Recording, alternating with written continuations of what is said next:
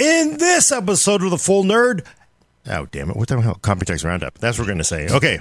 In this episode of The Full Nerd, Computex Roundup. Simple enough. That's all my brain can handle.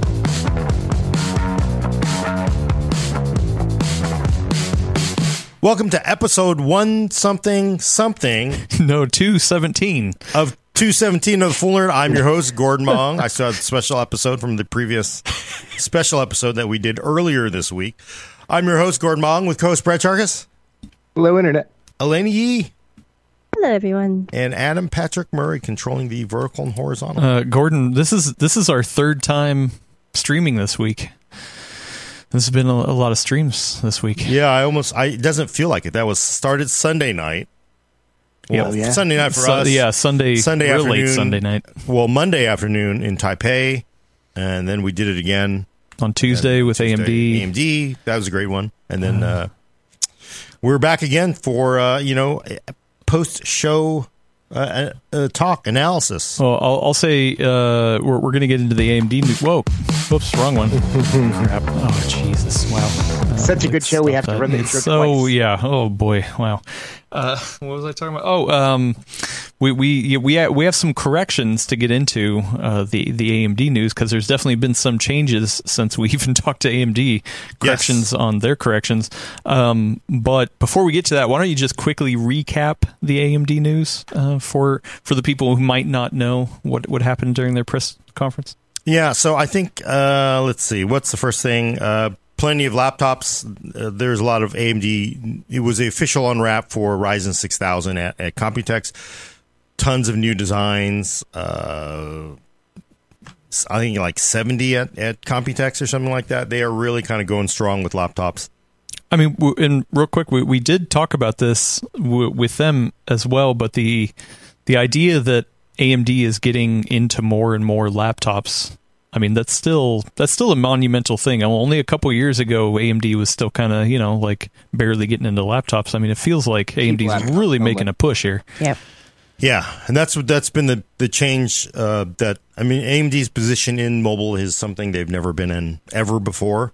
I will tell you, I remember going to meetings with AMD, like 12 years ago, and they'd have just the ugliest, plasticky, trashiest laptop in the world.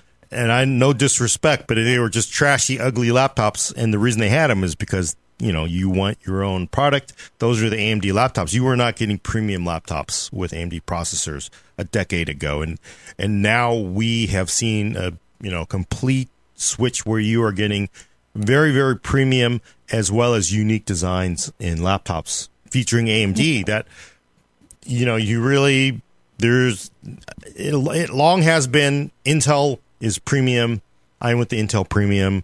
Give me the luxury stuff with the Intel inside. And really, what's really changed is people are apparently asking for AMD in their premium laptops too, because they're selling them, right? There's a lot of vendors making them. There's an awesome ThinkPad. We had that really nice Asus. Everybody's got these really nice laptops. I tell you what, I found it very interesting that Corsair announced its first ever laptop. Like, Corsair's making laptops now, first one it's ever made, and it's all AMD. And I'm like, that says a lot to me.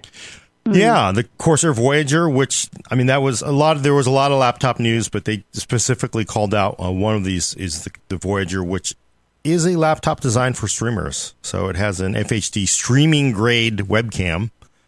Integrated Elgato Stream Deck software, and of course it has the buttons on top. So, yeah, I'll even say for me too. One of the things that Elgato, which is owned by Corsair, and has Elgato features in here, Elgato branded. The Elgato has definitely made a push for NVENC. So, like, to go just, hey, this is a streaming machine and it's all AMD is definitely not the way I thought they would have gone. Interesting. So, yeah. That will be interesting, because I had no idea they were making a big push with NVENC.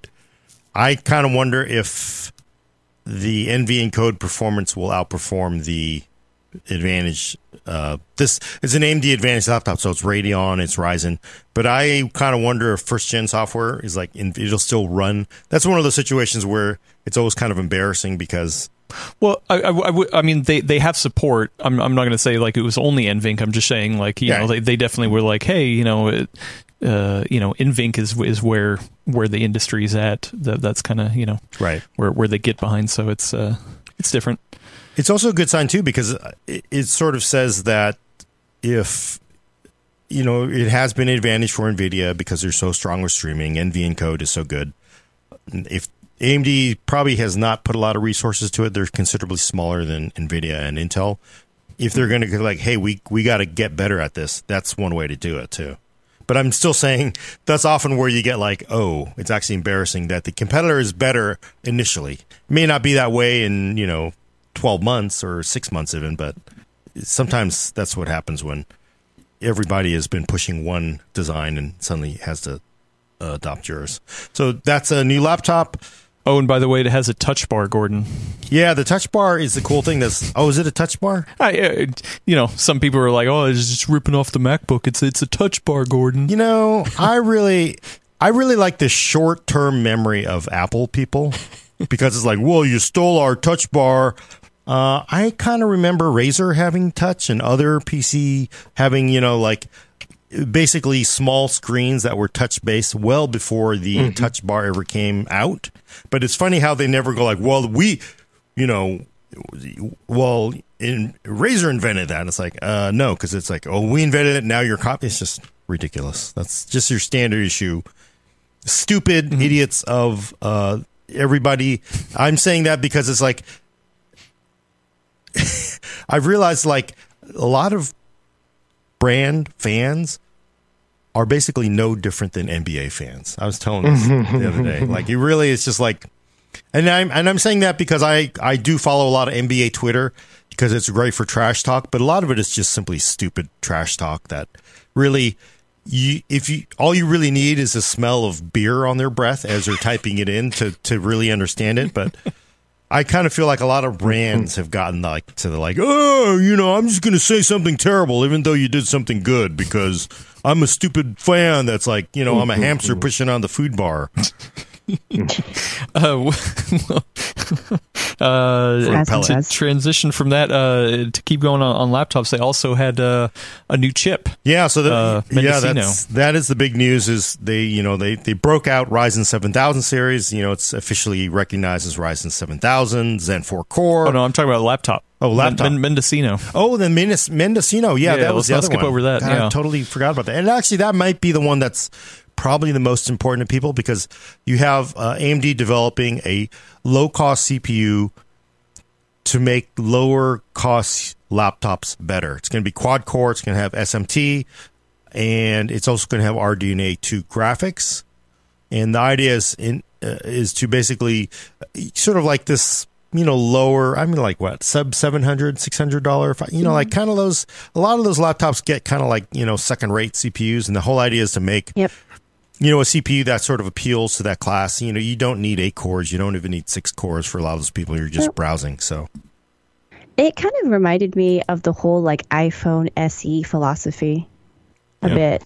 Where it's like you're taking older architecture, but you're kind of putting a little bit more of a modern spin on it and then putting it into more affordable hardware, which I think is great. I think a lot of people in that price point don't need the cutting edge bells and whistles. So it's a good way to get good performance without paying a ton for it. Yeah. I found it interesting that it is very, very similar to the custom Aerith chip that they made for the Steam Deck.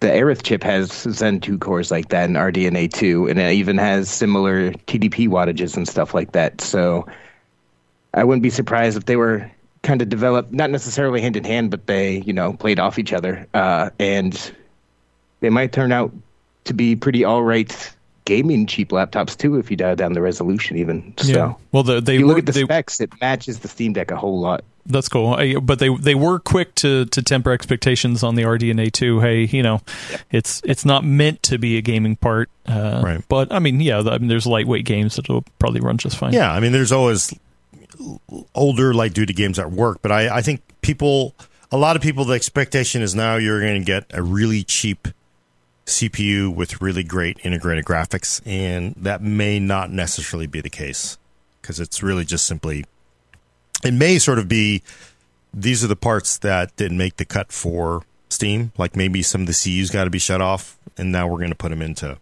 Is it how many cores in the Steam Deck? Is it 4? I don't know that off the top of my head. Unfortunately, I don't know that. But I kind of wonder if like maybe this is just sort of like the dregs of those sort of being reused as well as a possibility. Zen 2 4-core 8-thread. Yeah. So, maybe some of the CUs got shut off during, they didn't make the cut, so they had to turn them off. That could potentially be it, maybe. But I think the main thing is people should not expect this to be awesome gaming for ultra low budget. It probably will play some games, but right, it's more of a we're giving you at least some. And I mean, we have a video, we always talk about it, that $700 Acer Nitro 5, right? I mean, this is not going to compete with no that Acer Nitro 5 for sure, but yeah, no, you're not gonna run up against a 1650 in there, I think. I don't remember. I can't remember. RTX 3050 maybe. Oh, maybe it's a 3050. Yeah. Anyway, but yeah, the big desktop news. The big desktop news, Gordon. Yeah, Ryzen 7000, Zen 4. They've doubled the L2 cache, so now it's 1 meg per core. They have shown off 16 core counts, and all the indicators will be the 16 core, probably be the top end part at launch. They have increased the single thread performance by 15% in Cinebench R23. And the max boost is up over 5 gigahertz. In fact, they showed a game demo running, not running liquid chillers, not extreme cooling, basically a standard CLC. 280, I think is what they said. 280 running at 5.5 gigahertz, right? So that's pretty impressive. And there's also going to be some new expanded AI instructions. Yeah, and didn't they say it's like ranging between like 5.2 to 5.5 on all cores? I think so, but I mean, I think, yeah. And there was going to be a little more about that later. It is, of course, constructed very similarly to previous designs. It's a chiplet, so you have two chips, two compute chips, and then you have the I/O die underneath that. That's going to bring PCIe 5, DDR5 only, by the way, no DDR4 here. And in a new advanced low-power architecture and RDNA 2 graphics in the I/O die. Yeah, across the... he didn't say the whole line, but I mean, yeah. During the interview, he was just like, yeah, essentially saying that it was across the whole line. Yeah, I mean, I go ahead. I think that's a huge addition to Ryzen. One of the big drawbacks of the AM4 generation is the fact that it doesn't have integrated graphics in any way. And they, during the interview, came out and said, hey, this is basically, super basic light up the monitor display kind of a deal. But that's great because if you buy a Ryzen chip now, you have to get a graphics card. And as we've seen the last couple of years, having to buy a graphics card is a bad place to be these days. Yeah. So adding these basic integrated graphics into Ryzen, I think, is a big deal. Yeah. I also do think... go ahead. Did you... Well, I was just going to say they mentioned it during that podcast, but I honestly think it's pretty huge to have that for troubleshooting. It's one of those things that you kind of just say and you just kind of forget about. But when you need to troubleshoot, it is very clutch to have that because otherwise it's so aggravating to try to figure out what the problem is otherwise. Yes. Yeah. I mean, as a practical benefit, it's nice to have. Interestingly, to me, like it doesn't feel like that's just like 1 in 100 kind of applications for me. I think the bigger picture for AMD it's not fancy enough for you. No, I mean, there's other reasons. Like I don't really care about the graphics cores, and I guess I care more about having the encode. Right, so you have the VCE, you have the encoding engine, which to me has been the big sell on the Intel side. Is you get quick sync. I mean, nobody went into the Intel bar to get like, hey, give me some of your UHD graphics. No, it's like they went to quick sync and like, oh, you want the free UHD with it, and that's kind of what you got. I think sort of the bigger picture though, which Robert said and Frank is like it's you got to look at the enterprise market. So the commercial space. A lot of these cheap boxes, you go into the doctor and they've got that POS small form factor box sitting on the cart, the medical cart with the monitor. That is not running a RTX 3090 in it. That basically is going to be running integrated graphics. And to be able to go to vendors and say, look, you can now sort of sell Ryzen-based, basic box systems that you don't have to have discrete graphics. It brings the price down, makes it a lot cheaper, everything, because you don't need the power for it. It just significantly decreases the cost. I think that's probably the bigger sell for AMD. I don't think it was done for us necessarily, but it does. We get the nice benefits of the encode, and we also get the troubleshooting. Now, I agree it's useful sometimes, but I'm just picturing you now at the doctor's office, constantly trying to evaluate what's inside the hardware you see. Don't you always? Every time you go in, you go in and you look. Worry about them poking at me in weird places. Really? I mean, I do, especially if you see like a Dell workstation or something. I'm like, man, how old is that? Is that a Celeron? Like what's, what are they running in there? Yeah. Well, most of them are just dumb terminals, right? So the ones that I have Kaiser, so it's a very large, health organization, and it's essentially a dumb terminal connected to, a mini or mainframe somewhere else, which is better probably for security. So to me, it's weird. It's like, why even use this whole? Maybe it's for the ergonomics or something, because it feels like a laptop would be a better choice. But it also those little tiny, terrible machines are better because you can use a monitor and keyboard for 10 or 15 years. You can just swap that box out as you need it once in a while. So, yep. And they do. Yeah. What were we? Oh, I was going to keep going on Zen 4. The other, of course, big news is AM5 officially here. And actually, it's actually Zen 4, but Zen 4 will have 24 lanes of PCIe 5. That's basically in the CPU too. It's actually 28 because 24 in the CPU and then an additional 4 that's going to connect to the PCH. They weren't really sure whether it's Gen 4 or Gen 5. I suspect Gen 5 because if you have Gen 5 elsewhere on the board, it seems like we'll have to see when we see the full info on that. And then also up to 14 USB-C ports at up to 20 gigs. Up to 14? Yeah. Is that what you said? Yeah, wow, that's a lot.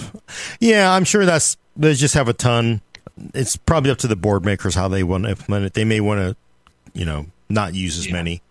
And then HDMI 2.1 and DisplayPort. Two DisplayPort, 2 ports, up to 4 total ports coming off of the RDNA graphics, RDNA 2 graphics in the I/O die. Sounds like a really solid platform upgrade. Like they're definitely plumbing the pipe for the next long-lived socket. Yeah, and I do want to bring up this one thing. I'm not seeing it here. Why am I? The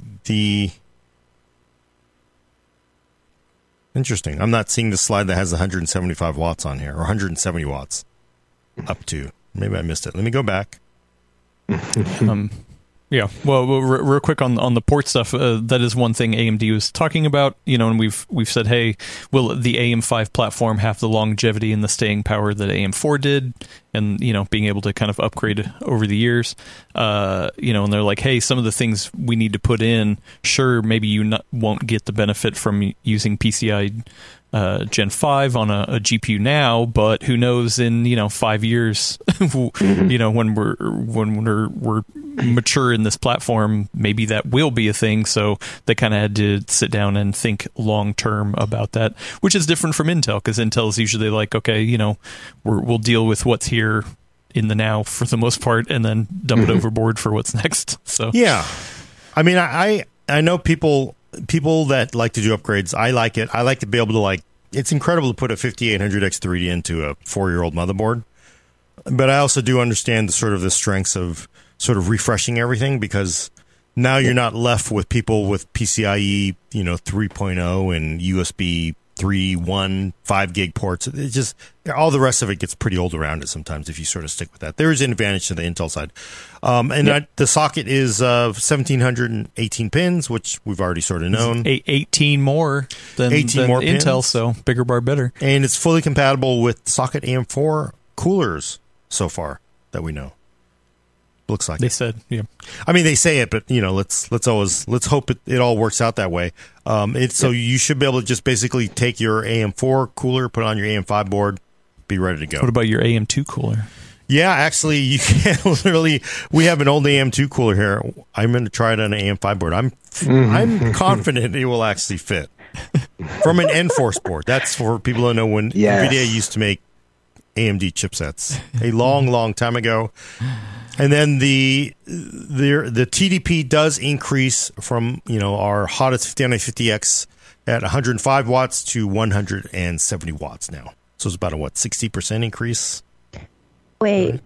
I'm still a little confused on this part because I thought the 170 was for the socket power. So that's the maximum it can put out. But it's not necessarily an indication of a TDP of the upcoming chips. Like I feel like they haven't announced that yet. Yeah, and that's what they told us on Tuesday. That's what they told us on Tuesday because that was Gordon's first question to AMD. I'm gonna point this out because on Sunday I read the actual slide says native support for up to 170 watts. Gordon Sunday said that's 170 watt TDP. Dr. Ian Cuttriss, who's like 10x smarter than me, says, I think that's PPT. Because I was talking with them and it's not really TDP, it's PPT, socket power. Mm-hmm. I was like, interesting. Well, I know Ian's right because he's way smarter than me. And then on Tuesday, Robert confirmed that it was 170 watt TDP, not PPT, which is socket power. Wait, and then last night... he said, on Tuesday, he said TTP. He said TDP. No, he said, in the interview, I thought he said specifically that socket power. Yeah, he said socket power, right. So he said it was socket power. Okay. So he said it was socket power. So he was agreeing with Ian. And then actually last night they said, oh, oops, it's actually TDP. So there's been another reversal. Well, more correct information. So the actual TDP is up to 170 watts. That doesn't mean you're going to get there. So it'll be a TDP of 170, and I think let me actually get you the PPT is roughly going to be. You said 215. Is what you said? 230. So PPT. So total socket power would be 230 watts. 1.35 times the TDP. I just want to point this out that this is a Gordon Zoidberg moment. It's like somehow I stumbled into being right, even though. So somehow. So what you're trying to say is more than Robert Halleck. No, what I'm saying is like a broken clock is right twice, and I've been right twice now. So Zoidberg is right. So that means that these chips are going to be considerably hotter. Could be more power hungry and hotter than AM4. Yeah. Chips. So that's where you're going from 105 watt TDP to 170 watt. And again, remember, even the 105 watt, the PPT was higher, the socket power. So they're basically saying the socket can provide up to 230 watts. I was looking. I couldn't find the PPT of Threadripper, but the original Threadripper. What is the TDP of the original 1950X? That was 16 cores. The TDP was 180 watts. Yeah. That's interesting. So it could kind of be high-end desktop and mainstream desktop.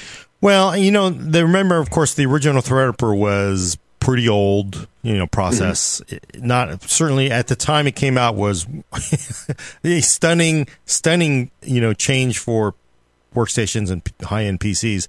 This is 5 nanometer. It sounds to me like AMD's basically it's planning for the future and then planning for what we're going up against Intel, who says to hell with efficiency, right? We are just gonna we just want to win before let it rip. AMD's I think kind of building in some overhead because you're going up against Intel's not afraid to we're going to go for it. Okay, we may not be more efficient, but we are going to lap you in performance. And it feels like their AM5 is designed to anticipate having to compete with Intel on pushing very high wattage, very high power. To me, that's what I would think, because Intel is not showing anything like we're getting off the gas. And if you're going to be like, oh, we're going to hold it to 105 TDP because that makes people feel better because they can buy a lower end cooler, and we are going to lose everything in performance, and then you won't buy our parts. I would think. Remember, and the thing is, 170 watts we don't know if it'll go there, but at least having that overhead. And then also, this sort of ties into the whole point of why they put so many PCIe 5 lanes in the chip, right? Yep. Because it's really a lot of PCIe 5. Yeah. That again sort of goes like AMD's like AM5, they won't say how long it'll be around, but if it's around for 5 years, you shouldn't be surprised. So if you're thinking you're going to have one socket to last you from 2022 to 2028, I mean, you got to have a lot of additional. You guys have to anticipate what the world's going to look like in 5 years from now. So having the higher TDP is going to help. And especially, you're going to fight Intel. What is the cool part of having 105 TDP if they're 60% faster than you and everything, True. Yep. Real quick, VC Jester, friend of the show, VC Jester says, in the death match between you and Robert getting the statistics right, that you were the winner, and that should afford you the belt, Gordon. So I'm going to come over here. Zoidberg gets the belt. For audio listeners, just a reference for actually to being that right? big wrestling belt. This is not even a real. VC Jester sent us. Nerd, I'm right belt. This is not a real. This is not even real, though. This is just simply. See, but I think this is not real. I mean, it is real. You were physically holding it. Yeah, you're physically holding a belt that says the full nerd, I'm right world champion. It's not well deserved at all. Because it's not making any prediction. It's just simply being right? Somehow amazingly ending up being right. That's just like, you can't do that. Hey, you know what? A win's a win. The world that came about that way, man. Yeah, right. A win is a win. A win but not is if a it's, win. if you can't, no, it isn't. He's being modest. He's being modest. No, I just you gotta really feel like you've earned it. Actually, if there's one thing I can say that you did win on is that if you remember a couple months ago, you don't have to wear it the whole time. Heavy. Yeah, if you remember a couple months ago, we had on this very show. He's putting the belt on his actual. I don't think most wrestlers actually put it around their waist, but that's fine. They just carry it on the shoulder. We had an episode months ago talking about, is the 5 gigahertz wars back? I mean, we're talking about 5.5 gigahertz. Has a chip like ever stock not overclocked? I mean, I know there's extreme overclockers out there. Has there ever been a clock that's not overclocked that hits 5.5? Yeah, the new 12900KS just does that. Oh, it does that at least in one core. Which they were only showing one core, I think, in that AMD demo too. So okay, yeah, that's crazy. I mean, but you're right on that. The 5 gigahertz wars are back. They really are. I'm kind of impressed, right? And part of that 5 gigahertz war is going to be a socket that's going to require more power. So that's why I was when he said it was PPT for at 170 PPT would have implied that. 140, 120 watt TDP or something like crazy low. I was like, wow, that's amazing, right? And it can definitely be efficient if they wanted to, but it also would not beat the competition, I think is the problem too. Yep. No, it makes sense. It's the rest of it, just building in capacity for the future. Yeah. From everything they said and like how they worded it in the interview, it really just sounds like they're trying to cover all of their bases, right? So that they're trying not to limit themselves so they can, I guess, pivot accordingly for, meeting the competition, meeting what the market's demanding. Yeah. And you can imagine that sort of the guidance probably to board makers is, have larger ROMs. Like, I mean, clearly that was a limitation, a lot of the early boards. So they know a lot more now. And I mean, honestly, AM4, when it came out, that was the first worthy AMD CPU in a generation. So long time. They sort of built this thing not knowing how it was going to end up. And here we are 5 years later. And, it's been a resounding success. And you got to replicate that by sort of like, they're going to take what they learned on AM4, put that in AM5, and hopefully it all works out. But I mean, that's sort of also the issue that is a bummer is if they had made the TDP too low, if they sort of like had requirements very reined in to hit a certain efficiency that makes people happy, that's like to scream about efficiency, then they're really handcuffed. They're really handcuffed, and then they can't compete with Intel. And I was just thinking, like, that was even with 5950X. A lot of the problems with 5950X at the end, not problems, but sort of some of the limitations were just simply socket power. I mean, that's why Threadripper was a bigger socket and more power. If you could have had 5950, then with more power, it definitely could have run harder. But they just didn't have it because they didn't anticipate. But it's sort of that negative of trying to make it last for 5 years too. Right. Yeah, my gut feeling tells me that it's not going to last as long as AM4 did. Really? I mean, I think it'll last longer than Intel, but they probably won't keep it around as long as AM4 overall. I wouldn't be surprised if it sticks around until PCIe 6 and DDR6 become popular. I think it's just like this. AMD started off with the DDR4 and then added in PCI 4, and I wouldn't be surprised if this sticks around a similar 4 to 5 years. We do have my hope is that the issue, remember they had all the big issues with it at first. They were like, we're not sure we're going to bring backwards compatibility to these older motherboards. We're not sure you're going to be able to drop in a Ryzen 5000 into a first gen X670 motherboard or whatever. That's because they had limited capacity in the little chips that are used to store all the firmware for all the different supported things. And I'm hoping they learn their lesson and put a bigger one in this time. We do have a couple questions in the chat, super chats that I want to get to. Stephen Hart, a friend of the show, Stephen Hart, gave us $5. Thank you so much. Said, is AMD sandbagging Zen 4 IO? If so, why would they downplay their products? You mean, can we expand on that? I'm trying to figure out what. Yeah. Expand on that while we get to the next one then. The next one is from Broke Brad. It's not our Brad. He's not broke. He's got lots of money. He's rolling in the dough. Broke Brad gave us $10. Yeah, their bumper disagrees. Broke Brad is now more broke because they gave us $10 super chat. Thank you so much. And said, doesn't it seem like AMD is only catering to high-end gamers on Zen 4? And do you think it's a mistake to only use DDR5 when Intel is letting you use DDR4 and DDR5?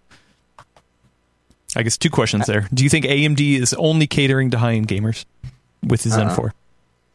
I think this initial launch, they do the same thing for all their launches. They'll eventually, I think, roll out more modest A-class motherboard chipset, like A320, I think it was, 520, stuff like that. I think that'll come eventually. Those always come down after the line. After the line, it rolls out. But again, AMD has to plan for these things to have longer life. So Intel can do this weird DDR4, DDR5 Band-Aid for a generation or two, but AMD rolling this out has to plan for it to last several years because that's what they're trying to achieve. Yeah, and I was going to say I'm actually I'm very interested to see what A620, if it is a thing, what it looked like, because I would suspect that maybe depending on user feedback, the temperature in the air, whatever, that could be potentially DDR4 support, since that's supposed to be a very budget board, right, in the lineup in general. So that would limit you in a way that A320 limited you, because remember A320 was actually quite restrictive. So I could see this being a more modern spin on that kind of restriction.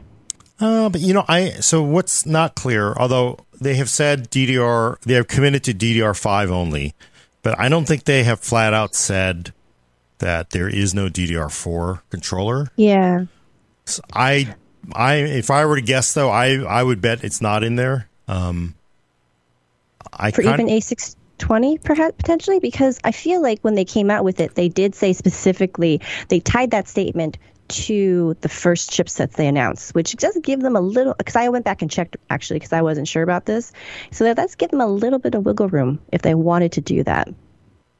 Yeah, I guess. I mean, I sort of think what's going to happen is Zen 4 AM5 will be for higher end, like mid. Clearly, even mid-range is actually fairly high-end these days compared to most of the world. So it'll probably be mid-range to high, very much a high-end platform. And they have said AM4 will continue. I think the path for AMD is you want A320, great. You can now get this APU, new APU in A320 or whatever. I think they're going to keep AM4 around sort of for the budget people because that's your DDR4 option. And DDR5 is going to be for high-end for now. And do I think it's a mistake they did that? No, because I think DDR4 is coming. It's coming really fast. So, I would almost say it's two spins on the same thing, right? And on Intel, if you buy into DDR4 because you think DDR is too expensive at this point, then if you wanted to switch to DDR5, you're already still going to have to make that switch with a new motherboard, right? And new RAM. On the AMD side, if they do keep around AM4 and that's the DDR4 option, either way, if you wanted to step up, you're still going to need a new motherboard, DDR5 RAM. So it's almost kind of just two different spins on the same thing. So yeah, and then also remember this is a fall product. DDR5 went from impossible to get to extremely high price to get to okay, high priced, and it just keeps on going down. By the time AM5 comes out, and it will be a high end part at first because classically people in first class get on the plane first. By the time it really sort of like is in full swing by the first part of next year, DDR5 should not be a problem for anyone. So they can do this on a high end focused part. The reason why Intel had to do it, I'm sure, is Intel they ship a magnitude more machines than AMD. So if you're Intel and you want to constrain your sales because you only go for DDR5, somebody's going to get fired for doing that. So you have to do DDR4, DDR5 because you want to sell as many CPUs as possible. AMD for this, if it's purely high-end play with AM5 and DDR5, is a lot easier for them to make initially. Whereas, and again, you remember AM4 is your DDR4 option. I think actually kind of makes sense. AM4, DDR4, AM5, DDR5 on May 5th. On May 5th. I was I was like opportunity. But I think the other thing too is that I've seen a lot of chatter around this too. AMD is transitioning itself with AM5 into a higher end brand. Before it was like AM4 is like, hey, you know what? We're going to really serve the budget option. You're getting a lot of performance down here, but over the time prices creeped up. Over time, now they can say, hey, we stand toe to toe with Intel, and we are a premium brand as well. So I think this also signals that it's it's a premium brand. It's premium prices with all that. The good stuff that comes with it. So Stephen Hart did a follow up. I read the question wrong. It said IYO, which is in your opinion. So they reworded it for me. Thank you so much. Said, are they downplaying their performance expectations? They didn't mention IPC gains, which we did ask. They said the numbers would come later. And they also said that 15%, but the clock speed would account for that alone. Already ahead in Blender with Ryzen 5000. So yeah. I guess the two questions: do you think they're downplaying performance? Also, the other thing I was listening to, Moore's Law is Dead has a podcast, Broken Silicon. They were talking about actually, if you look at the way that the numbers were calculated, saying that it was 30% ahead, is if you calculated the numbers one way, saying like if it finished. I'm horrible at math. Yeah. But really, it was actually faster than 30%. It was more like 50% faster. So, like just the way you look at the numbers and the way they calculated it, you could have said, actually... Yeah, I saw a lot of people caught that too, because the slide actually said, again, they showed a Blender demo. The 7000 outperforms 12900K by 31%. In a single core render, right? And what they're saying is it finished the render 31% faster than a 12900K. Yeah. And and that's generally when I talk of, like for me... Or no, I thought it was Intel was 30% slower. Or so I don't know. I'm horrible at math. But yeah. Let me find the actual slide. Oh, wait, did I? We're writers and video producers for a reason. I know, right? Yeah. Yeah. I don't think I have it on because it was in the demo, but they said it was 31% faster if I'm going off my brain. But the way I would say it would be it finished the encode or finish a render in 31% less time is the correct way to say it to me. Yes. Oh, yeah, because it was time-based, right? Yeah. But if you looked at the actual performance of it, it was actually 15% faster. 40-something. Yeah, I can't remember. Yeah. I mean... So anyway, why are they downplaying performance? Like, why are they kind of sandbagging? I keep hearing that term. All these sandbags just sitting around. I don't know. People keep saying it's sandbagging. Yeah, I've seen all the arguments on it. It is months out from release, and they don't want to tip their hand too much to Intel. And people keep using the 15% number, 15% faster, and talking about clock speed gains and everything. Who knows what it's actually going to be? They actually said 15% plus, so it could be more than that. Like, they obviously don't want to tip. Raptor Lake is coming first. They don't want to say 5 months before launch or whatever it is, hey, here's our flagship part. This is how fast it runs. Here's how much of a gain. Like, they were never going to do that at an event like this. So, yeah.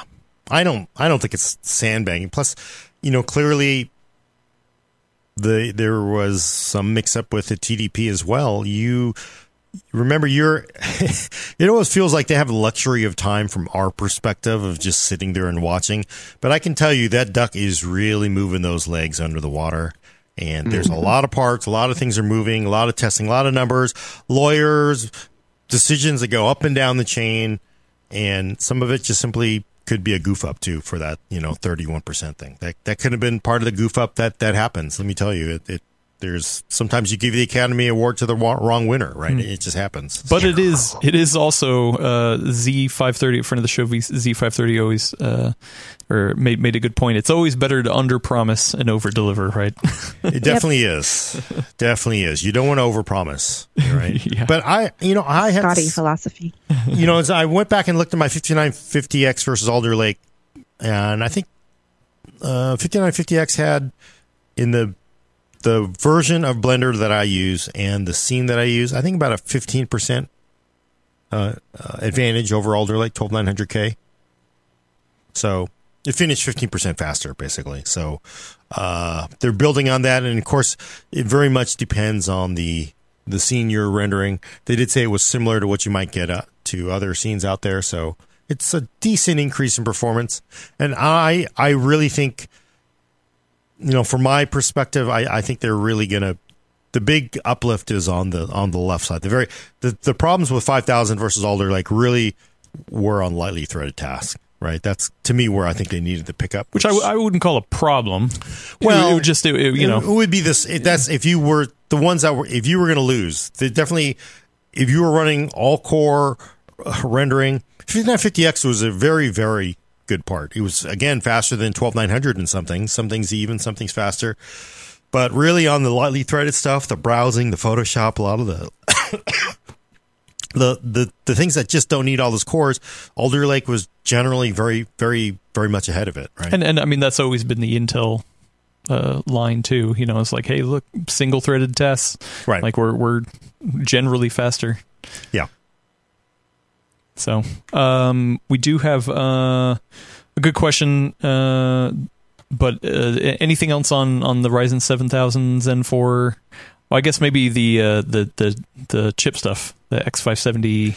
Yeah. Or, I'm sorry, 670. Oh, right. We didn't get into that. We didn't really get into that. There's actually 3 chipsets announced, which I guess I was reading a Dave James story over at PC Gamer saying, no, it's actually just one chipset for all 3, but there's 3 distinct products. There's a X670 Extreme. There's at the high end, the X670, and then the B650. The X670 Extreme basically gives you PCIe 5 everywhere. Go look up the YouTube clip of God, what is that movie? Sorry, no, we're not going to bring it up. Oh, he says everyone. Never mind. I got it wrong. So that basically means you're going to get PCIe 5 graphics, PCIe 5 for storage.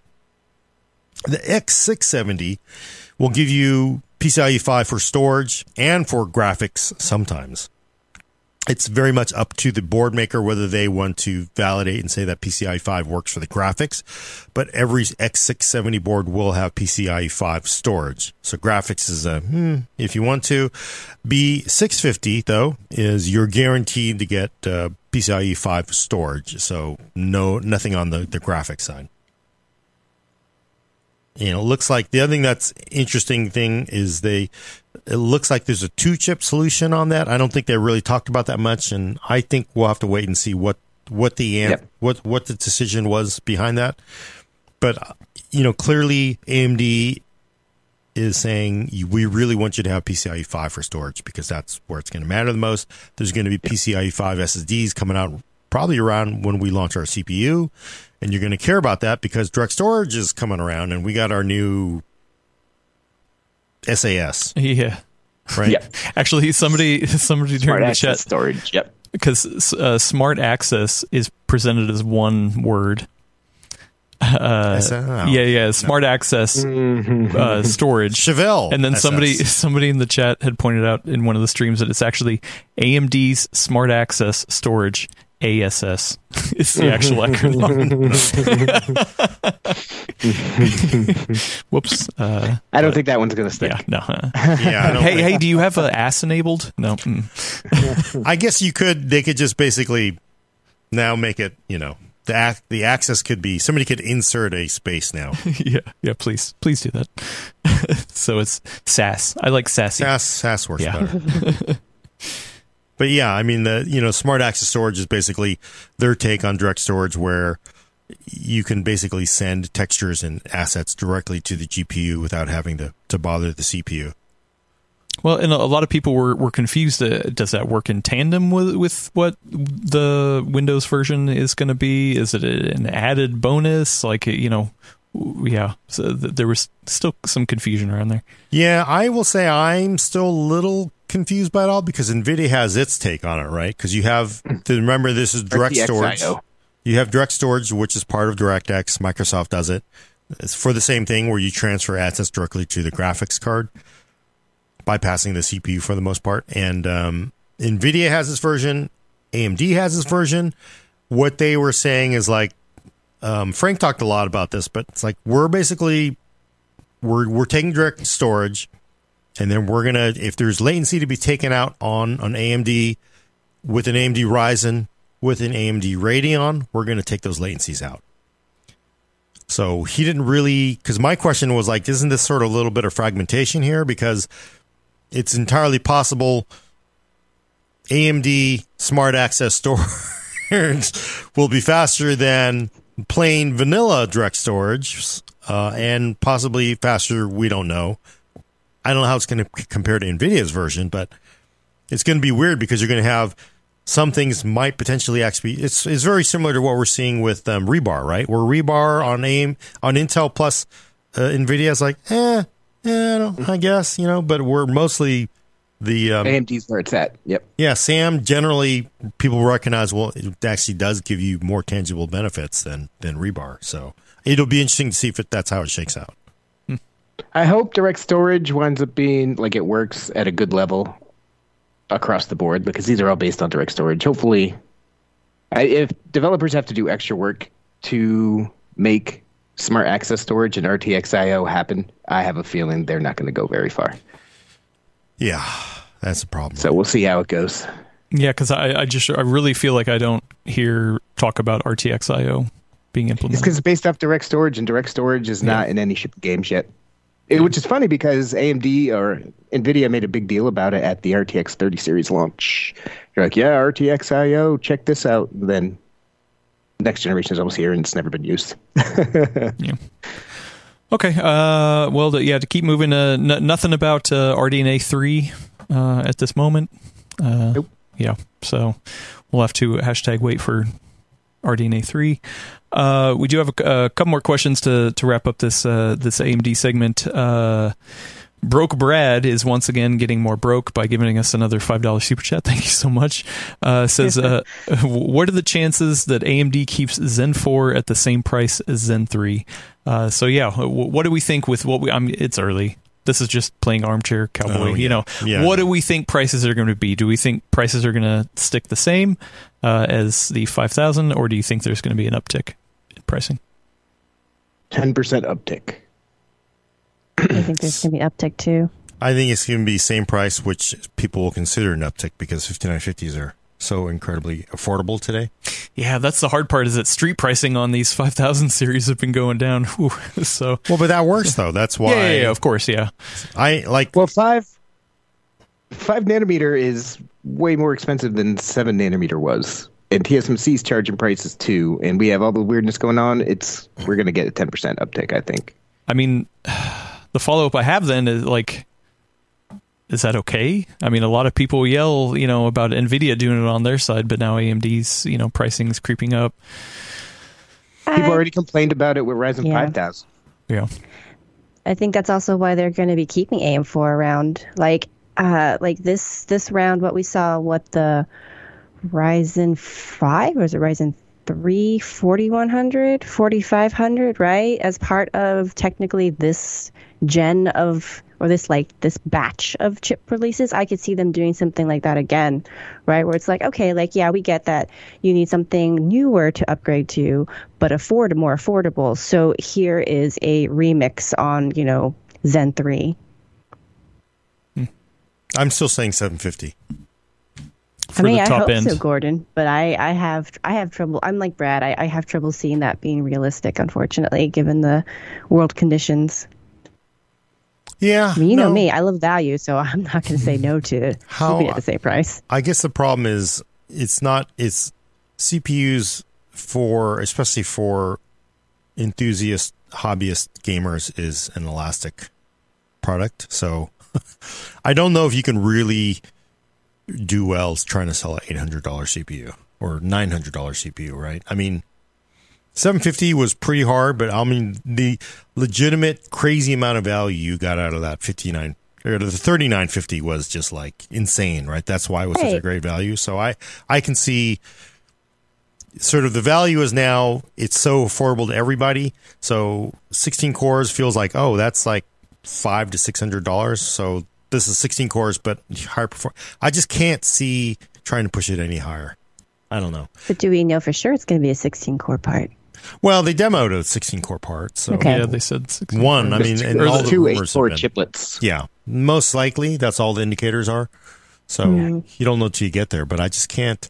I just can't see trying to push $900. Maybe $799, $50 delta, but. Even then I'm like it's getting to the point where like people are going like, yeah, I need gas this month, so I just got a push lawnmower, like the old kind with the spinning blade, and you push it because I needed a lawnmower and I didn't want to put any more gas in anything. So. And those electric lawnmowers suck. Yeah, so what? The push is fun. No, mine's just been great. I hate electric lawnmowers. Well, I think the mistake people make is they do the rechargeable battery ones. Ooh, that's a joke. Ooh. Forget it. You need wall power, so I just have a 100-foot extension cable. Okay, another question from Lucifer gave us once again $6.66 for the show. Thank you so much. We have all been damned. How soon will Gordon build a Ryzen 7000 in a bottle build? How soon? Yeah.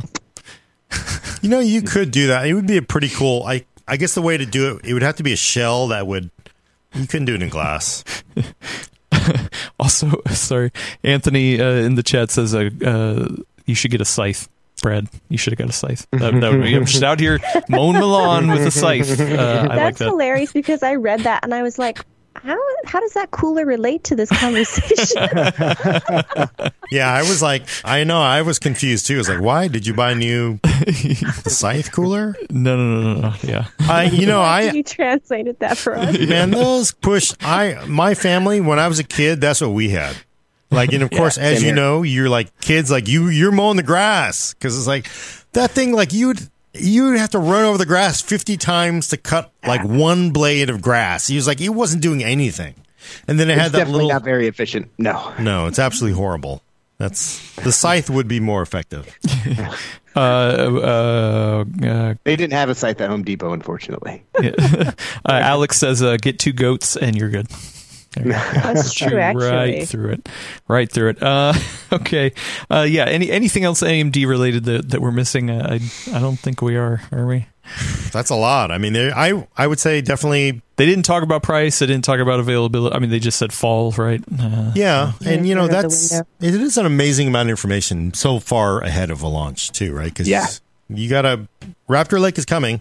I think it'll be a ball game, but you don't know, right? You don't know. Yeah. Okay. Well, hopefully we'll get more information on that soon. Then let's move over to the rest of Computex. Gordon, do you feel like, we obviously didn't make the choice to go this year for various reasons. Do you feel like we missed out on anything on the ground? No, not really. I mean, we did the Project Stealth thing ahead of time, which was kind of cool. And that was really Computex, but I guess MSI had a version of it.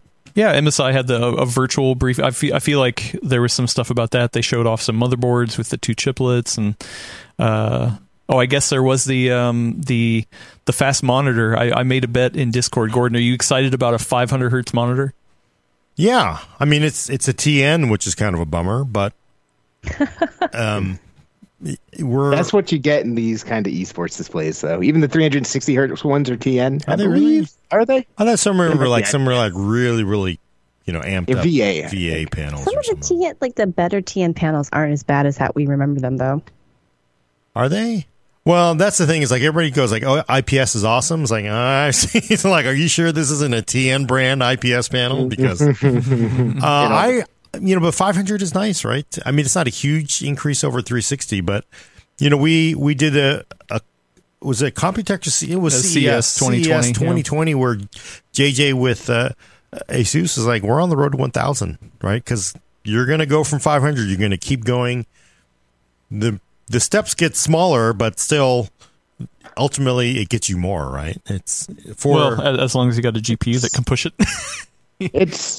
Yes. It's an interesting thing. I forget the fella's name, so I can't quote him directly now. But when NVIDIA did roll out those 360 hertz G-Sync esports monitors, which are fantastic. I have a 360 hertz reflex monitor, and it's so wonderful to use. They made a point of saying, when it comes to feel and noticeability in day-to-day use, basically you have to double the frame rate or the hertz in order to actually feel it. Right. So if you're already using a 360 hertz panel, if you upgrade to this, you probably won't feel it too well. But if you're using one of those 240 hertz panels, you'll probably feel it if you switch to this. Yeah, that's the reason they went with 360, because it's more than double 144. Yeah, they'd have to go to 600-700. So to where, I mean, for those people to upgrade, but they're still, if you're coming from 60 or even 240 or 240, yeah. And I dig it. I wish, I really need high res for work, but I wish if I could afford it, I would definitely have a high refresh, decent resolution panel for it, because it's just they are just wonderful to have. It's so, I wish I could use that panel, the 360 hertz one, as my primary panel, but it's a tiny esports monitor, 1080p. I really can't use that for work, but it is such a pleasure to use. Did NVIDIA have anything else that they announced, I guess? Reflex has come into some games. Yeah, we were talking about streaming the NVIDIA keynote like we did with the AMD one, but we skipped it, and it was probably best. It sounds like they're saving everything for a ray tracing came to Hitman 3. Oh, did it really? It did. Yeah, they patched ray tracing in Hitman. Supposedly it runs really bad, but there were rumors of a GTX 1630 being announced at the end of the month. 31st is the rumored date. I haven't heard anything about it. That's why I could talk about the rumors.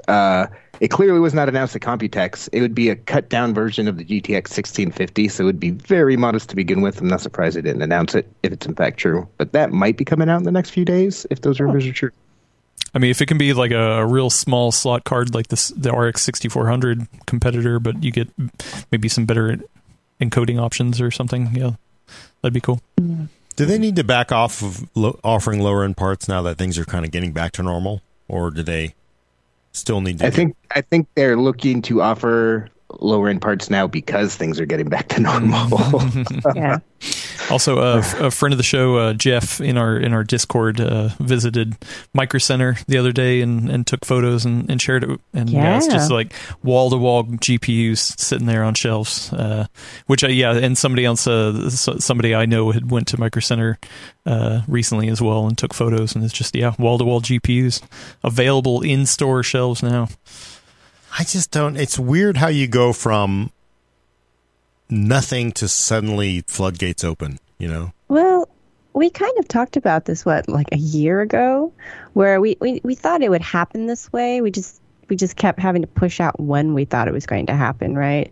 Yep. So combination of shipping and manufacturing improving, with the fact that, I mean, also people are like, I'm going to go out now. I don't need to be at home and occupy my time by upgrading my GPU. I'd rather go on vacation now that I can. Stuff like that. Crypto crashing. Yeah. Or just tightening on money, in general, hey, I gotta pay for gas, so I can't buy a new GPU, or waiting for 40 series, or RDNA 3, right? Yeah, it's a weird mixture. It's a weird. I thought people would just but hey, I mean, this might be a good thing because I think the prices are continuing to go down.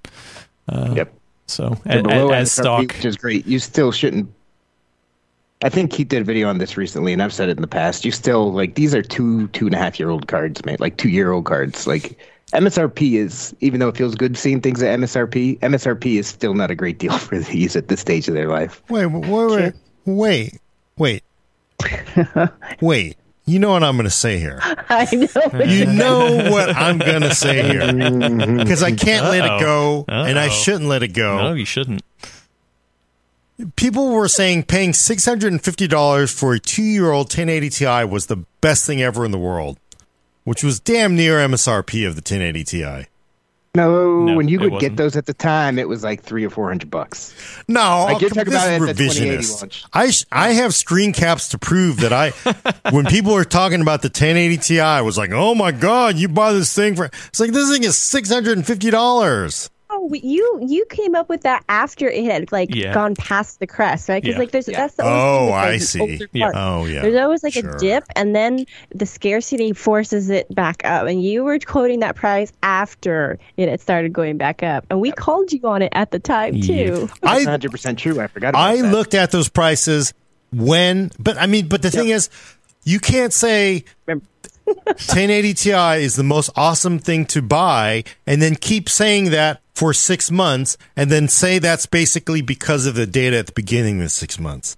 It was like the whole time people were saying, you need to buy a 1080 Ti instead of the 2080. Hey, you know what? Ray tracing's not going to show up. There's still people on a 1080 Ti, and it still does good. It's a great card, but again, would you pay for it at the end of its life, almost at MSRP?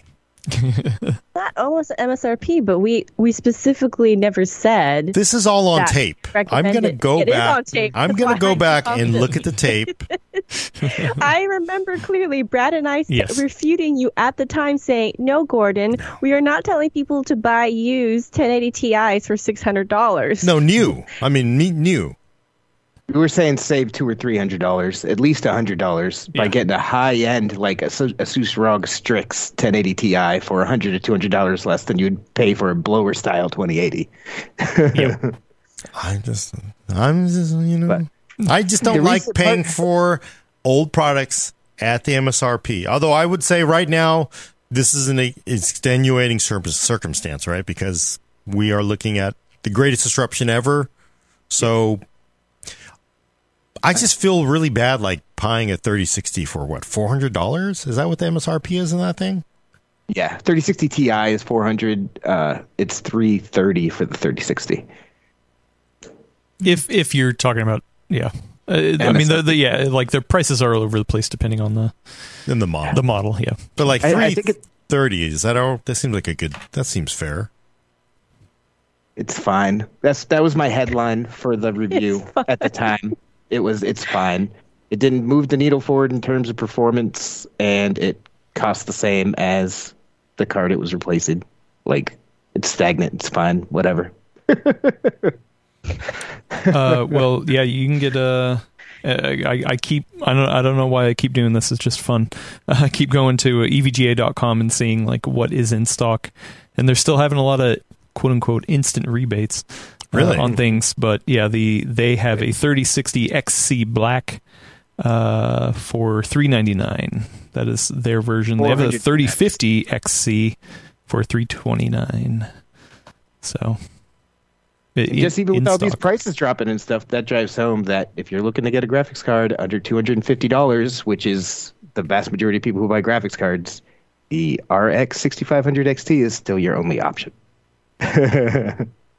For all the hate that it gets. I think it's funny that we're talking about old graphics cards because it really drives home. Like, this was the most meh Computex I think I've ever seen. Yeah. Like, usually Computex is my favorite event. Yeah. Like, CES, you see all kinds of crazy conceptual stuff, but it's right after the holidays. Nobody's rolling out anything. Computex is where you see what's coming.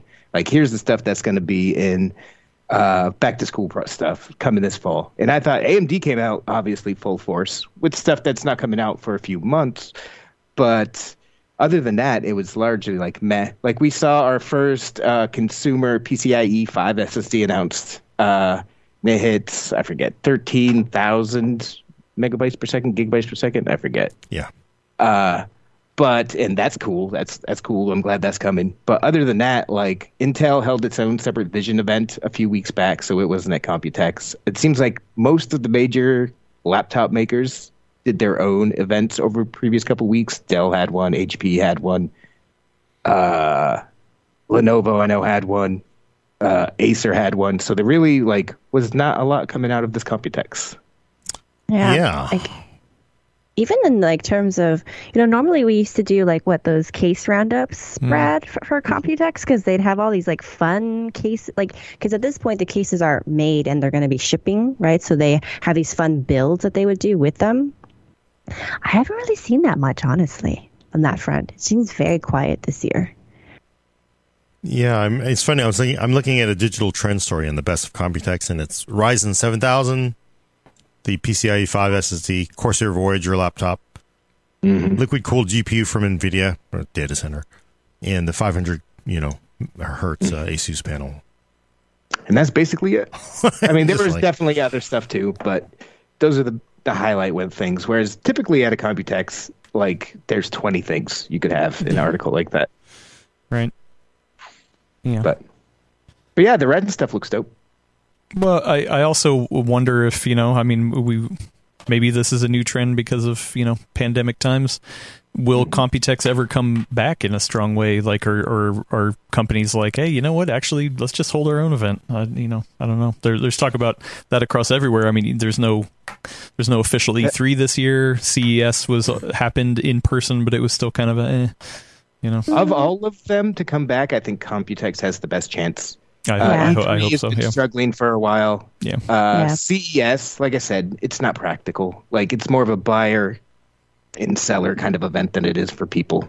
It's not actual things. It's hey, look at this crazy concept thing. We're never going to make it, but because it's right after the holidays and we have a show, we got to show something. Computex is where people get together, and it's literally here's what's coming for back to school and the holidays. Yeah. And Taiwan itself, they used to offer to fly journalists out there and pay their expenses. They consider it a big, huge draw for the country. So I think Computex has the best chance of coming back strong. Yeah, I would agree with that, especially because, the big difference between something like an E3 and even a CES is that we deal with physical objects. Right? This is the kind of stuff that you need to best see in person, so you get a sense of dimensions and scope and, the little weird things that could come up, for example, with, building with certain components. You're not really going to have that with video games, which are, by and large now, delivered digitally. There's nothing stopping somebody from, just having a concise YouTube pre-recorded presentation. But it does get people's juices flowing down, right? There's nothing like those E3 launches where you've got a theater full of people and people looking at the game demo. There's definitely hype, yeah.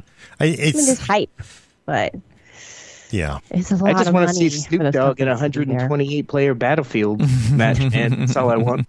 Hey, I've been playing as Snoop Dogg in Warzone. It's pretty fun. Yeah. Okay, well, I guess this segment was really short. Yeah, because there was nothing else. It hurts my heart. We can declare AMD winner of Computex. Yeah. Clearly. By default, easy. I am seeing stuff in the chat where people are bringing up ARC, which I think is kind of funny. Yeah, we'll see about that. Okay, well then I guess we will get over to Q&A. If you have any questions right now, put them in the chat and at PC World so that I see it. If you're watching or listening to this later, there's a description link in the description to our Full Nerd Discord, and there's a channel. You can leave questions there that I will bring up later. First off, I want to get to a couple that were in the chat from earlier that I was holding on to. Friend of the show, Milo Hayek, asks for some advice. What GPU would us team members recommend for an Intel Core i9 2900 KS system? Their budget is around 400 to 700 max. They use 3 1080p panels, and then their fourth output is to a 4K TV, which I assume is going to be 60 hertz. So yeah, what GPU you think pairs well with that, or should they wait? He has an RX 580 right now, I believe. If you have an RX 580, any modern one will be a big upgrade in that price point. Like, it depends on how far your budget wants to stretch. It's hard to give strict buying advice right now because prices are all over the place and changing daily. But going off of MSRP, if things are getting back down to MSRP, if you have 1080p panels, AMD's Radeon cards are actually much faster than NVIDIA's GeForce RTX at the lower resolutions, thanks to Infinity Cache. So I would probably recommend a 6700 XT or 6800 XT, somewhere around there, whatever you can buy. But if you play on that 4K TV a lot more, NVIDIA GPUs handle 4K a bit faster. So in that case, you might want to opt for a 3070 or a 3080. Again, if you can find them in that price range. Yeah, I'm seeing. If you're driving that many panels, get as much GPU as you can buy. Although, are you driving in the mall for gaming, or like most people, like my kids, the other ones are just for the chat and music streaming services that are running?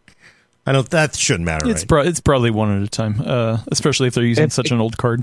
He just actually responded in chat, Adam. If you want to add that in. Oh yeah, the panels, each of the 1080p panels are 100 hertz. So now, so he actually had a, I've been chatting with him on the side. He had a 9900 KS that died. Intel wasn't able to replace it with a 900 KS, so they supplied a 12900 KS, but now they're having to... Oh, damn. Well, but now they're having to buy a new motherboard, RAM, all that kind of stuff, so he's a little hurting, money-wise, so, well, if you're GPU is part of it, too. If, as Gordon said, you only use one of those panels for actual gaming, like, get a $400 graphics card, man. Like, get an AMD or NVIDIA graphics card around $400. Any of those $400 graphics cards will drive 1080p just fine at 100 hertz. Cool. It's when you start tripling it that it gets a little hairy. Yeah. Okay, cool. We got another one from friend of the show, One Big Ben, asked Gordon, could an A620 come on 12SP Global Foundries, as AMD has wafer deals with Global Foundries from 12 nanometer and up? I don't know what 12SP is, but I don't know, maybe. I mean, it sounds like a more business kind of question. I still think that's a long ways away. I mean, when I say that you sort of have the budget, they're going to keep budget, A-series chipsets on AM4, that's just probably for the next 24 months. But I'm sure they will probably transition people onto AM5. There's some kind of roadmap to get the lower end of the market onto AM5 as well, because they don't want to support both. But it probably makes a lot more sense just to do it for now. So it just feels like it's 24 months for a lot of people is so far away that I don't think it'll happen. Okay. Who is this? GP99GT asks, when is my EVGA hybrid 1080 Ti going to finally die so I can buy a new GPU? It's just such a great card. They're having hard... Man, imagine having that problem. You're like, man, when is it going to die? It's just such a good card. I need to get a new GPU. You could hasten that if you really wanted to, I suppose. Well, but why would you? It's if it's, I mean, I wouldn't. One way you can see if the performance, if it's actually the card is going bad, is to test some of the DLSS and ray tracing capabilities of the 1080 Ti. That card's a beast. It's going to be the pump that goes bad on that, the water cooling part of it that goes bad before the GPU itself. So upgrade when you're ready. Okay, I'm gonna switch over to some questions on Discord. We actually have had some sitting around for a little bit that I was waiting here and there. Here we go. We got one from friend of the show, VC Jester, pertaining to CAM, which we talked about Dell's CAM memory technology. I understand that with memory, it's best to keep the traces nice and tight, just like when you're trying to take family photos. Yeah. Now, correct me if I'm wrong, but it isn't the 4-module / speed problem an IMC thing? Yeah, I mean, maybe. I mean, so you mean, I'm sort of trying to infer here. You're saying that is the limiting performance of, I mean, are you talking about CAM or are you just simply talking about desktop? But if you're saying that, is it tougher to hit higher clocks with 4 DIMMs? Yes, it is. So if you have a 2-DIMM board for 2 channels, then yes, it will be easier to hit higher clocks. If that's what you're saying, and it has been that way for a long time. So yes, I mean, it is somewhat similar to, I guess, maybe from CAM, but one of the things from that discussion we had with Dell is, like, you know, if you even look at the way desktops are constructed versus a laptop, the desktop's actually, it's generally a little closer. So, but yes, if you are saying that having more modules in a desktop motherboard limits performance because of the electrical load and the amount of wires you got to run, yes. Okay. My brain is too tired. I could barely follow that. I need a nap. Okay. We got another one that just came in from Sakigake Furuzawa. Sorry. Said NVIDIA has finally embraced open source GPU drivers. What do you think? Great. On Linux you're talking about. It's not fully, and it's still in beta and all that jazz. But yeah, good move. Linux people have been asking for it for years. So good. Any steps in that direction to satisfy that user base? Awesome. Does it? I mean, what are the parts that are? I mean, it's not. I mean, you can't have everything open source because somebody owns some part of it that you can't release, right? Oh. No, I forget the exact details. It's been a couple weeks. But it's just always like you can't do everything. So yeah, no, but the vast majority of it is. Let's see if I can find it. The data center GPUs are the first one to get it. Blah, blah, blah. They're considered alpha for consumer GeForce and workstation cards, et cetera, et cetera. There's still proprietary blobs somewhere in there, but it's actually really, really good implementation. I remember I was reading the article on Forenix, who are great for Linux news, and they're very enthusiastic about it. How much of this is due to Steam Deck and possibly, you know, wanting to play there? Because I'm SteamOS, building Steam, it feels like you got to have more open source drivers for SteamOS. I'm wondering how much of it's for that. That's an interesting possibility, but I think it's more to do with data centers, where they use Linux very heavily. The most advanced version of the open source drivers right now, where the data center one's first. So I think it's mostly that. Oh. Okay. We have a Eskamonster gave us 20 Danish krone, friend of the show. Thank you so much. Said birthday boy Matthew Lang is the best.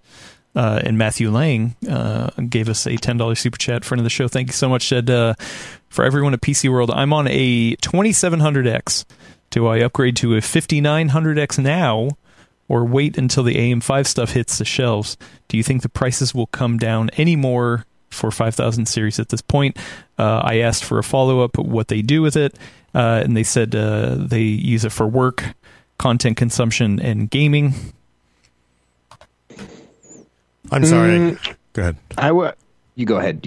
No, I'm just gonna say I missed 2700X to 5900X. Do you think prices will come down on a 5000 series, so they should wait, or do you think they should wait for AM5? I personally, it depends. If what you're using it for work for is slowing down, then you should obviously upgrade now. That'll also just be a drop-in upgrade, so that'll be good. If you're looking to replace your whole motherboard and get DDR5 and do all that kind of stuff, I'd recommend waiting. But if you're just looking to get more raw performance now, I'm not sure what the 2700X to 5900X jump would be, but it'd be massive because they're totally different core counts as well. I would do that. I would pull the trigger on that. He games at he writes in, says that he games at 144 hertz with a 3840 by 1080 panel. So what was the GPU? Wide aspect ratio. Yeah, that's a nice ultra wide. They don't say. Yeah, well, if that's the case, like Ryzen 3000s where all the gaming enhancements started coming up big, and 5000s where it's even faster now. So if you can make a work case for it, and you do want to get faster frame rates, like for that resolution, like 5900X would be a big jump. Yeah, I'd say it's worth it. Oh, they have a 5700 non-XT for GPU right now. Great graphics card. Yeah, I don't think you're going to see a huge bump in game performance necessarily because of the high-res gaming, but I would say it's a worthy upgrade to a 5000 series from 2000 series because it's I mean, it's not as slow as 1000, but it's definitely 5000 is a step up in performance, everyday feel. Of course, you don't get Gen 4 unless you have a later board, but I would do it, and I don't think. My opinion is I don't think 5000 prices are going to get any better. Although we have to hear from the expert. I was about to say, like, okay, so everyone else has chimed in on the worthiness of upgrade part. I was going to answer the whether or not you should wait part of the question. So, I mean, nobody can see into the future, right? But I think it is possible to see the prices go down lower. My recommendation, depending on where you live and how easy it is to do this, is that if you see it for like the prices you're seeing it now later on in the year, like right around when you think that AM5 is going to launch, you could pick one up because that'll put you in the window of like a return period. And if you see it drop further, then you can probably do a price match, or if you really have to, a return and rebuy. So if you're really looking to go for like full value, getting like the cheapest possible price, you could do it that way.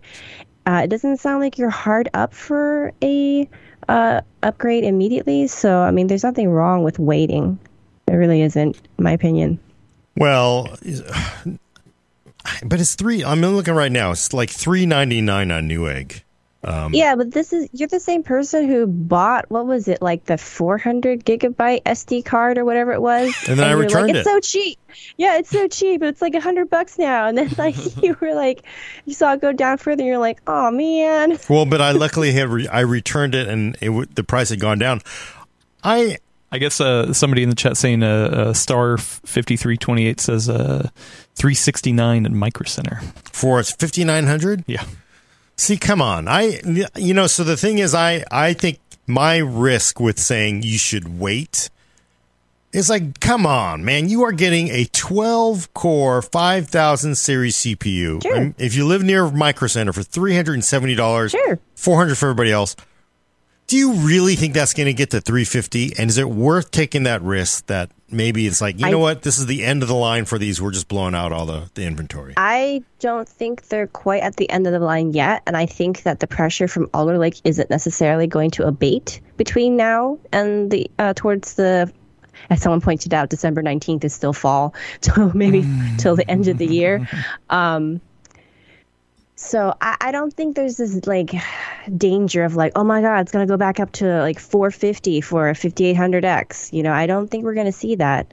I think it's going to stick in this like higher 300s range for a while. And I think there is potential for it to go lower, just given the other conditions, context, circumstances around it. Well, my advice is $399 just to buy it. I mean, if maybe it goes down $20. Well, so he says he lives an hour away from Micro Center, so $370. I'd say do it. Yeah, because it's not. And I'm going to say, how greedy are you going to get, man? I mean, that was like $370 for 12 cores. I just feel like... Well, and also, I mean, yes, Zen 4 is going to be better, but... you're going to have to buy a whole new board, a whole new RAM, all the upgrades around it. I would save that money and put it into a better GPU. So drop in a new CPU. Yeah. But the question here isn't whether or not to upgrade to stay on AM4 or upgrade to AM5 anymore. We're talking about just the time. Yeah, he said should he wait until AM5? Yeah. No, I know that part. But I'm still saying there is just that timing issue of seeing when to pull the trigger on AM4 as well if he's going to upgrade. So that's the part I'm talking about. I mean, but if it's going to go down, we're talking about maybe $350, so $20. Are you willing to wait a couple months for $20 to? Some people might be. Yeah. Some people might be. I just think that we should not assume that everybody is, chomping at the bit. Well, Matthew Lang keeps giving us $10 super chats. Save those $10 super chats, birthday boy, and go to Micro Center right now. Thank you, though. Always appreciate it. I just can't. It's not gonna. I think it's And then VC Jester gave us a $2 super chat. Thank you so much. Said follow Elena for more shopping life hacks. Yeah, Elena knows how to work the system. And then you go talk to this clerk who works at 4:00 when they have the shift change. Not as smart. He may accidentally give you an extra 10% off. It actually was me in my 20s when I had more energy for the more intricate parts of it. Elena was running grifts, I think, is what it turns out. No, I stay up firmly on the side of the law. Yeah, legitimate grifts. Okay, let's get to a couple more. Here's on Discord. A friend of the show, Ziv, had a question a while ago. I'd like to get a laptop in the next month or two. Is it worth waiting for 12th gen Intel or 6000 series Ryzen's to hit more mid-range, meaning sub 1000 models, in their opinion? Or should I pick up 11th gen or Ryzen 5000 series if one goes on a good sale? Usage would be browsing, watching videos, productivity, and some light design type stuff like Photoshop or CAD for 3D printing. So, can I jump in real quick, Gordon? Just because I was actually literally helping a friend with this last night. I think the important thing that Ziv left out is whether or not they'll be on battery more or on wall power more. Because that, I think, for me, is the big distinction between last gen and current, or the most current gen stuff. Yeah, I would agree with you there, because 6000 seems to yield pretty decent efficiencies. So it might be worth seeing how much better that is, depending on whether you run on battery or cordless or wired. But I would say what you're talking about, though, which is browsing, InDesign, light duty design. Basically, you can buy anything you want. You should buy the keyboard you like, the trackpad you like, and the screen and the color, frankly. I mean, honestly, all of these CPUs are so wonderful if you're buying the high end, not the low end junky stuff. But I would, especially if you're looking at a sub 1000, no discrete GPU is going to get you a wonderful laptop. So I would say go with the laptop you like, and then really sort of make maybe the battery power. But, honestly, any of these laptops where it's hard to predict what the actual battery life will be, but they're all generally pretty good. So, I mean, before the Mac people jump in here. It's more efficient. I haven't charged my MacBook since 1998. That's because you don't use it no more. A follow-up then to this, Sharp Thunder had asked, what's the best laptop in your opinion for photo editing on the move? They don't say what they use for the actual application for photo editing. Well, I mean, there is only one, isn't there? Is there any other photo editing application? Yes. I mean, but also there's a difference between editing photos in Photoshop and editing photos in Lightroom. This is Camera Raw. This is a Nathan R. Jessup answer here. Is there another kind? I mean, either way, because Lightroom does benefit more cores. it can benefit more cores depending on what you're doing, because Lightroom by nature is also organizing on the exports. Right? You know what I mean? It's batch. The idea that you're organizing a lot of photos, where Photoshop you're typically dealing with one at a time. And so you're looking more at lightly threaded. So it does depend a little bit on the use case. Yeah, and I guess the thing is, what I mean, is there another kind? It's like it's basically Adobe's world. It's Photoshop and Lightroom, and then there's just a bunch of unfortunate losers. So, there's a couple people in the chat saying Affinity Photo is what people use. Yeah. Okay. We just reviewed an Asus VivaBook Pro 16X OLED that actually didn't quite dethrone the Dell XPX17 for best content creator laptop that we recommend, but that thing looks pretty sweet, so I'd recommend checking that out. If you're, depending on how much money you're looking to spend, I think that's around $1,500. You probably want something with an SD card reader too. That makes things a lot easier. Yeah, that's in there. Yes, Gordon. Don't shake your head. People use SD cards. Oh, yeah, let me take the SD card out of my EOS camera. Mm-hmm. Yeah, they all have SD cards. My 5D? No, there's not the 1D. The 1D's not. So I would say it depends on what you're doing. I like high-res panels for editing. So, and then also bigger is better for me. I'm kind of blind. So what's really nice are the 16:10 aspect ratio panels if you want to go luxury, because it is just a lot of screen, right? That's why I was recommended this Asus VivaBook. Yeah. That's like OLED screen, isn't it? So it's like pretty. Mm-hmm. Yeah, I mean, you want to look at something that's, DCI-P3 color gamut. I think 4K even works in a 15-inch laptop if you're doing photo editing, because you can get in on those pixels. So, yeah. Yeah. Like the screen, I think the screen is one of the most important factors, I think, for photo editing. So pick a good screen you like. Do you want discrete? I would sort of say it's actually nice to... I would say it's nice to have, but if you're talking about like a real thin and light laptop with a nice, big, awesome screen, but it doesn't come with discrete, I think you're fine.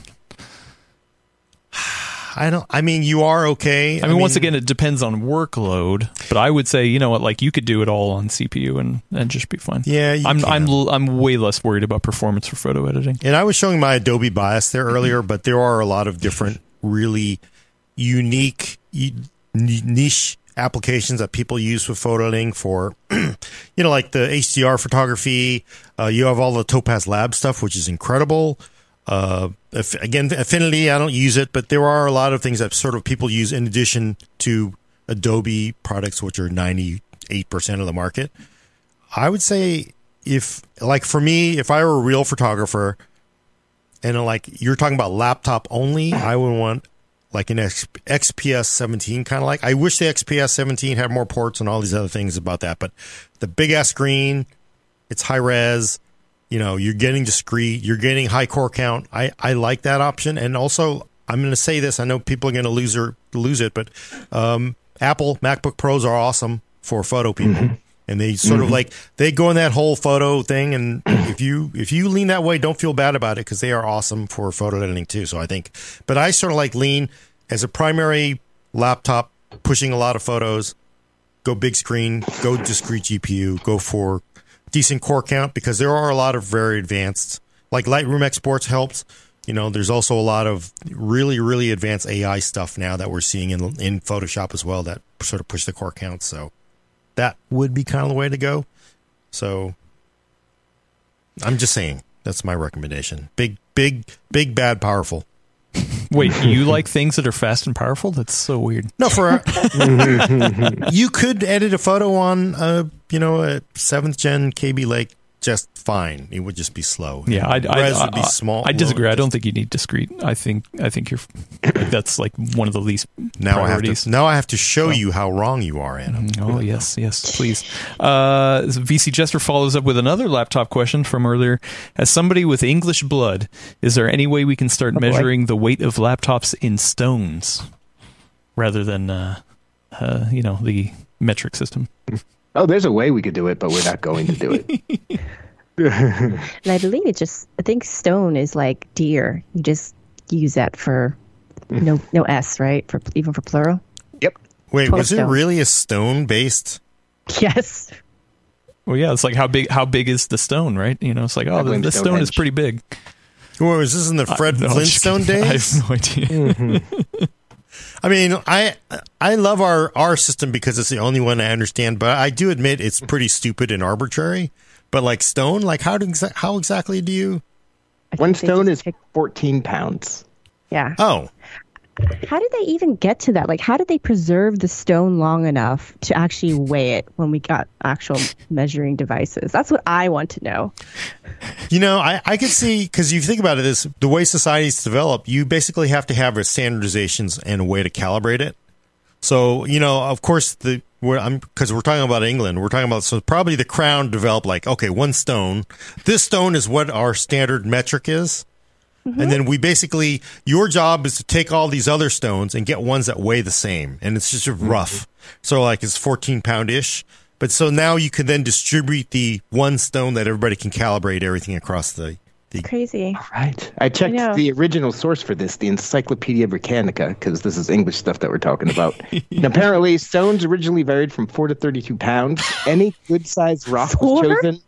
It was any good-sized rock is what they used in their local community, and its value fluctuated from commodity and region. I mean, it's a stone, right? It's like, hey, there's a stone. How much does it weigh compared to that stone? Oh God! I like.